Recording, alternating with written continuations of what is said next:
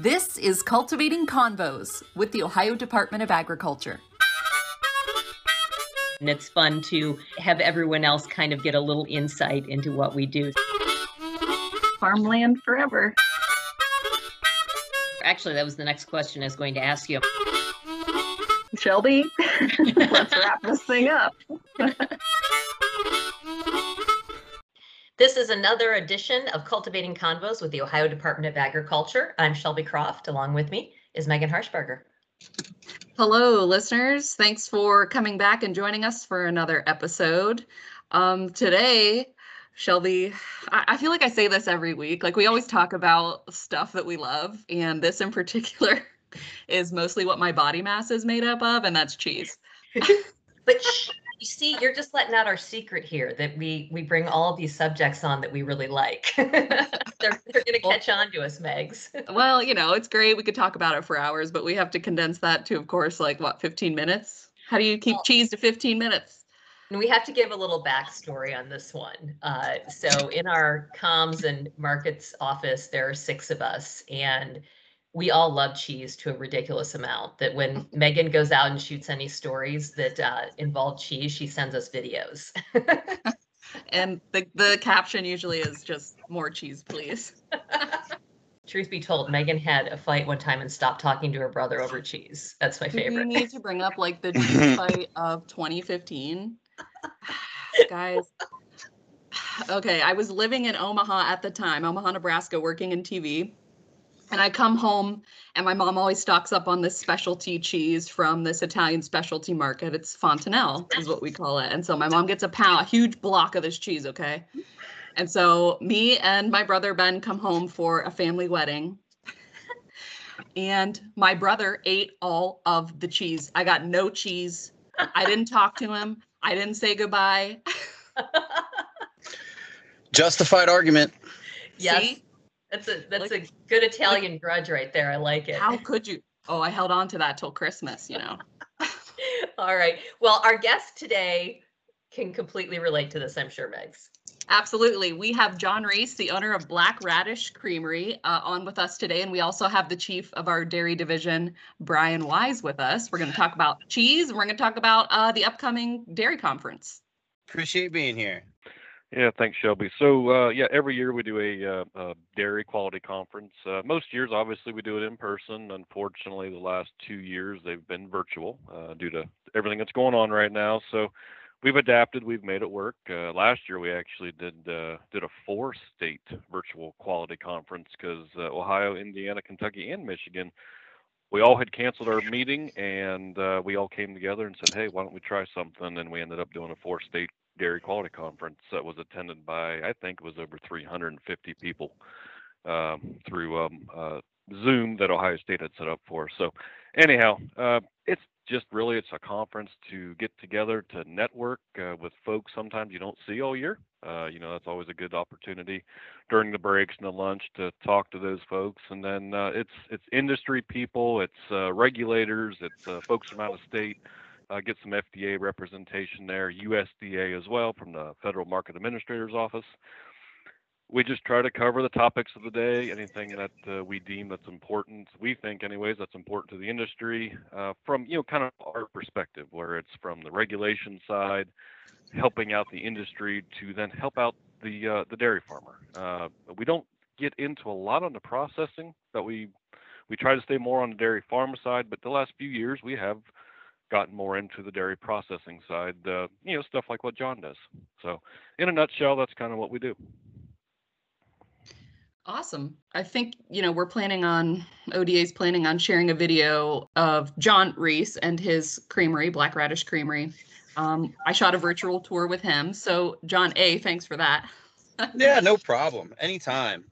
And B, if you just want to just sort of tell our listeners who may not know what Black Radish Creamery is, if you just want to talk about your business and what you've got going on.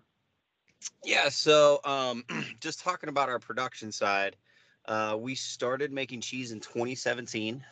We buy all of our milk from one family farm, and we've kind of got a pretty special relationship from them. They sell to nobody else. We buy from nobody else. It's kind of like, if you're familiar with the terminology of farmstead, it's kind of like modern farmstead, or for lack of a better term, detached farmstead, since it's just us and them. But we focus on making the highest quality cheese, and obviously, in order to do that, our farmer focuses on making the highest quality dairy. So super small batches. We only have we could probably only fit 2,000 pounds of milk in our vat at any given time. So we'll make, give or take, we can make 200 pounds of milk or 200 pounds of cheese twice a week. So anybody that's on the processing side, especially anybody that's like in big Ohio Swiss, knows that is barely a drop in the bucket. So really small productions. We only have a team of a handful of people out here at the creamery, keeping things running. But we've been slowly adding to the team. The business is growing. People are really getting into the artisan cheeses more and more. There's a time and place for everything. I'll eat a Kraft single on a burger every once in a while, but also I like to enjoy some nicer cheeses too. But in a nutshell, artisan cheeses. If you're not making the most, you got to make the best. So we're definitely still trying to do that. Love it. So my husband always insists on buying just the normal block mozzarella. Like you just and I'm like, I'm over in like the Kraft bin. I'm always buy a few cheeses every week, so I can appreciate a good Kraft cheese, John. And I make fun of my husband. I call it pedestrian cheese. Not that it's not good, but you can tell him not everybody's perfect. It's okay. Exactly. Just don't eat the whole block, and you won't have a problem. That's right. So what is your favorite cheese that you make there? It's all situational. So all the cheeses, I fell in love with them as I was starting to create them. The most recent one that I've been falling in love with it's a cheddar that I've had in my mind for it's been coming to fruition in my mind ever since we started making cheese. So before we started making cheese, I had an opportunity where I was trying some British cloth-bound cheddars, and they were very traditional, which means they were very savory. There wasn't a lot of sharp notes to them, if any at all. And going into COVID, I'm going to fast forward now a little bit. Going into COVID, we had to change our production, since obviously our farmer was selling to nobody else, and we had to continue to buy milk from him. Otherwise, he would go under, and then the whole house of cards would come tumbling down. So instead of making our fresh cheeses like fresh cheddar curds, our Camembert, our Brie style, and some other quick to market cheeses, it gave me an opportunity to, and by opportunity, it was either I figure this out or we're in trouble, was to create a cheese that, if we came out of the pandemic in 6 months, I'd be able to sell it. If we come out of the pandemic in 2 years, I'd be able to sell it then, so something that could go to market a little bit sooner, but something that could also age out very well for years. And it was just a conglomeration of about 3 years of just really thinking about how to make a perfectly medium savory cheddar. And then I also got inspiration from this one cheese called Red Leicester, where they put a lot of annatto into it. And when you have a natural rind and you have a cheese with a lot of annatto in it, you start getting drying around the edge. And that drying concentrates that color. So when you cut into this cheese, it's also extremely visually striking because you get this beautiful gradient going from orange to very dark orange, almost red towards the rind. So I took all of those thoughts and just put them together and made a batch. And surprisingly, it doesn't happen very often. About 5 months later, I tried the first batch and it was delicious, absolutely delicious. And that cheese is called our Bandit Red Cheddar. That one right now I'm really excited about because, yeah, it's just been rattling around up my head for a couple years, and it finally came to fruition. So,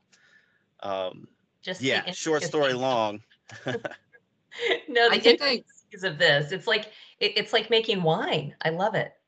Yeah, it is. It is. I think I grabbed a small block of that, the other day, John. Mm-hmm. Yep. So. It's the only one that we put any annatto in. Well, actually, right now, through Halloween, we have we did a really small run of it, but it's like a little camembert style that we did, or brie style. We did an auto, and then we ashed it. We put ash on the outside of it, and then we let the bloomy rind come through that ash. So when you cut into it, it's orange. The paste is orange, and then there's like a circle of black, and then a circle of white. So it's kind of like, that spooky Halloween kind of look to it. But yeah, that's the only one we do any coloring at all in. Wow, got that down to a science, my friend. Hey, as long as you think so, that's all that matters. Yeah, that'll work. So, Brian, can you talk about ODA's role in the dairy industry? Yeah, well, if everybody was like John, we probably wouldn't have a role. John does a really good job and does, wants high quality milk and wants to put a good product out there for the consumer, which they all do, all processors do. But we're there to ensure milk quality coming from the farm is a top notch. It meets the requirements set forth by the rules and regulations. Dairy producers have things they got to do. They gotta take care of the cows. Gotta have clean equipment and so forth. And then that milk, it moves from that farm to the processor. Well, in the middle there, you have a truck or a vessel of some kind. We inspect and license all those guys and gals out there that move that milk from point A to point B. Just like the truck that rolls into John's place, it's nothing fancy, but it's a little bulk tank on back of a flatbed truck trailer that he pulls in there. We worked with the producer to make sure it met the requirements, and it did. So we allowed him to do that. So then once it gets to the processor, again, it's just making sure that they're doing all the right things, taking care of that product and making it the right way and making sure it meets all the requirements. GMPs, good manufacturing practices. If he's making a cheddar or somebody making a Swiss or whatever kind of cheese, or making a yogurt, you got to do it the right way, use the right cultures, use the right, keeping the milk at the right temperatures, keeping the yogurt at the right temperatures, cooling it down where it needs to be. And at the end of the day, we sample all those. Unfortunately, not for tasting. We sample them for bacteriological quality. So we're checking. Yeah, sure you don't for tasting, Brian. Sure. Yeah. Yeah, unfortunately, it'd be nice when those ice cream samples come in, the cheese samples come in. Hey, we just need a little bit for the lab, but unfortunately, the whole thing's got to go. But we look at the process really from the time it leaves the cow, until the time it hits that truck, hits that vehicle going out to the retail store. We're involved in the manufacturing, wholesale distribution of that product to make sure it meets the rules and regulations. We're behind the scenes, really. If you don't hear from us, that means things are going well, and that's kind of how we like it. That's what my doctor says. Yeah.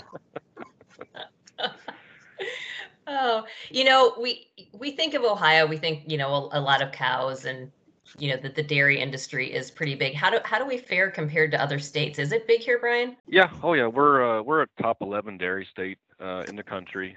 We are number one in Swiss cheese production. John kind of mentioned that earlier. Either on that Swiss cheese side, you gotta go big or go home, because it's hard to compete in this state for Swiss cheese. Back in the early days when the immigrants came in and settled, for whatever reason they settled here, and that Swiss cheese production just been critical to the success of the dairy industry in Ohio. We have one of the largest Swiss cheese makers in the country located here in the state, and then, like I said, when you put it all together, we're number one in the country in Swiss cheese. But overall, yeah, we're number 11 in the United States in milk production. I'm guessing that when Megs moved back to Ohio, we probably bumped from like 13 to 11 in sales. Cheese consumption. Man, you might be right. Can't say for sure since my brother got that block. Made me tell our family feud on here. Sorry about that. It's Friday. It's been it's all good. So John, can you talk about, I don't think you make a Swiss then. I do. I make a cheese. I just started making one that is Gruyere-esque, which is a Swiss cheese. But as far as that classic Emmentaler big eyes or the baby Swiss, there's just in order to do that right, and again, you have to do it right. While you're making it, large production or small production, there's just so many technically well-made Swiss cheeses in Ohio that if I were to make a cheese and it doesn't have the right elasticity, the right eye size, it's just gonna look a little bit weird. And there's just a couple of technical hurdles. We would need additional rooms in order to run cheeses through. It's not an easy process to come up with that perfectly Emmentaler, perfectly spaced eyes Swiss cheese. So yeah, again, short story long. Nope, we don't, not really. I'm really curious, John. So you've been doing this for 4 years. What Mhm. in the world? How did you just start making cheese? How does that happen? Tripped, fell, hit my head, and woke up, and I was like, "Oh, I gotta do cheese." No, it was kind of like my Bandit Red story. It was just a whole bunch of things that ended up coming together, and then boom. From about the early 2000s to right around 2009, I was just in and out of college, switching from this, switching to that. I was a personal trainer. I was accepted to go to nursing school at Ohio State. I switched over to business. I was flipping houses, but food was always my passion. So I ended up just taking an immediate right turn, left all that behind. My girlfriend at the time, now wife, Anne, and I moved to New York, and she did everything right. She went to school for 4 years and graduated like you're supposed to. We went to New York. I went to culinary school at the Culinary Institute of America, and I got 2 degrees there. And then my first job out of culinary school was making cheese with a local cheesemaker, and all of a sudden everything came together. It was definitely physical. It was definitely the sciences that I loved from when I was going into nursing. There was definitely a business side to it, and there was absolutely a culinary aspect to it, which I just absolutely love. So it was just one of those things that just instantly grabbed me. And after nine, after so many years of college, I probably could have been a doctor. I also had to commit to something, and it wasn't too hard to commit at that point. So I fell in love with it, and then I started just chasing it down the rabbit hole. I went to the University of Vermont. They had certificate classes, so not full-on college credit classes, but I was going up there when I still lived in New York for several weeks to do certificate classes there. I was going down to New York City. And those would be more like connoisseurship classes. So it wasn't so much cheese making, but it was learning about the different varieties of cheese, European cheeses, American cheeses, doing different creamery tours, going to the American Cheese Society, going to different dairy conferences, just absorbing as much as I absolutely possibly could, just because I loved it. And at that point, the momentum reached a critical mass, and here we are. Isn't that wonderful how sometimes things just fall into place the way they're supposed to? Yeah. I mean, so far, I mean, if you would ask me the same thing maybe 2 years ago, I'd have been like, the jury's still out. But things are starting to click it a little bit more and more. That's It's great. definitely starting to work. Yeah. Awesome. Well, John, where can people find Black Radish Creamery products? Any place that sells amazing cheese should have our stuff. But actually, we're pretty much located in Central Ohio right now. You can definitely find it at both of our cheese shops that are located in the North Market downtown Columbus, the North Market in Bridge Park in Dublin, Ohio, also Granville, Ohio. We have a farm store out here, local farmers markets, independent grocery stores in Columbus.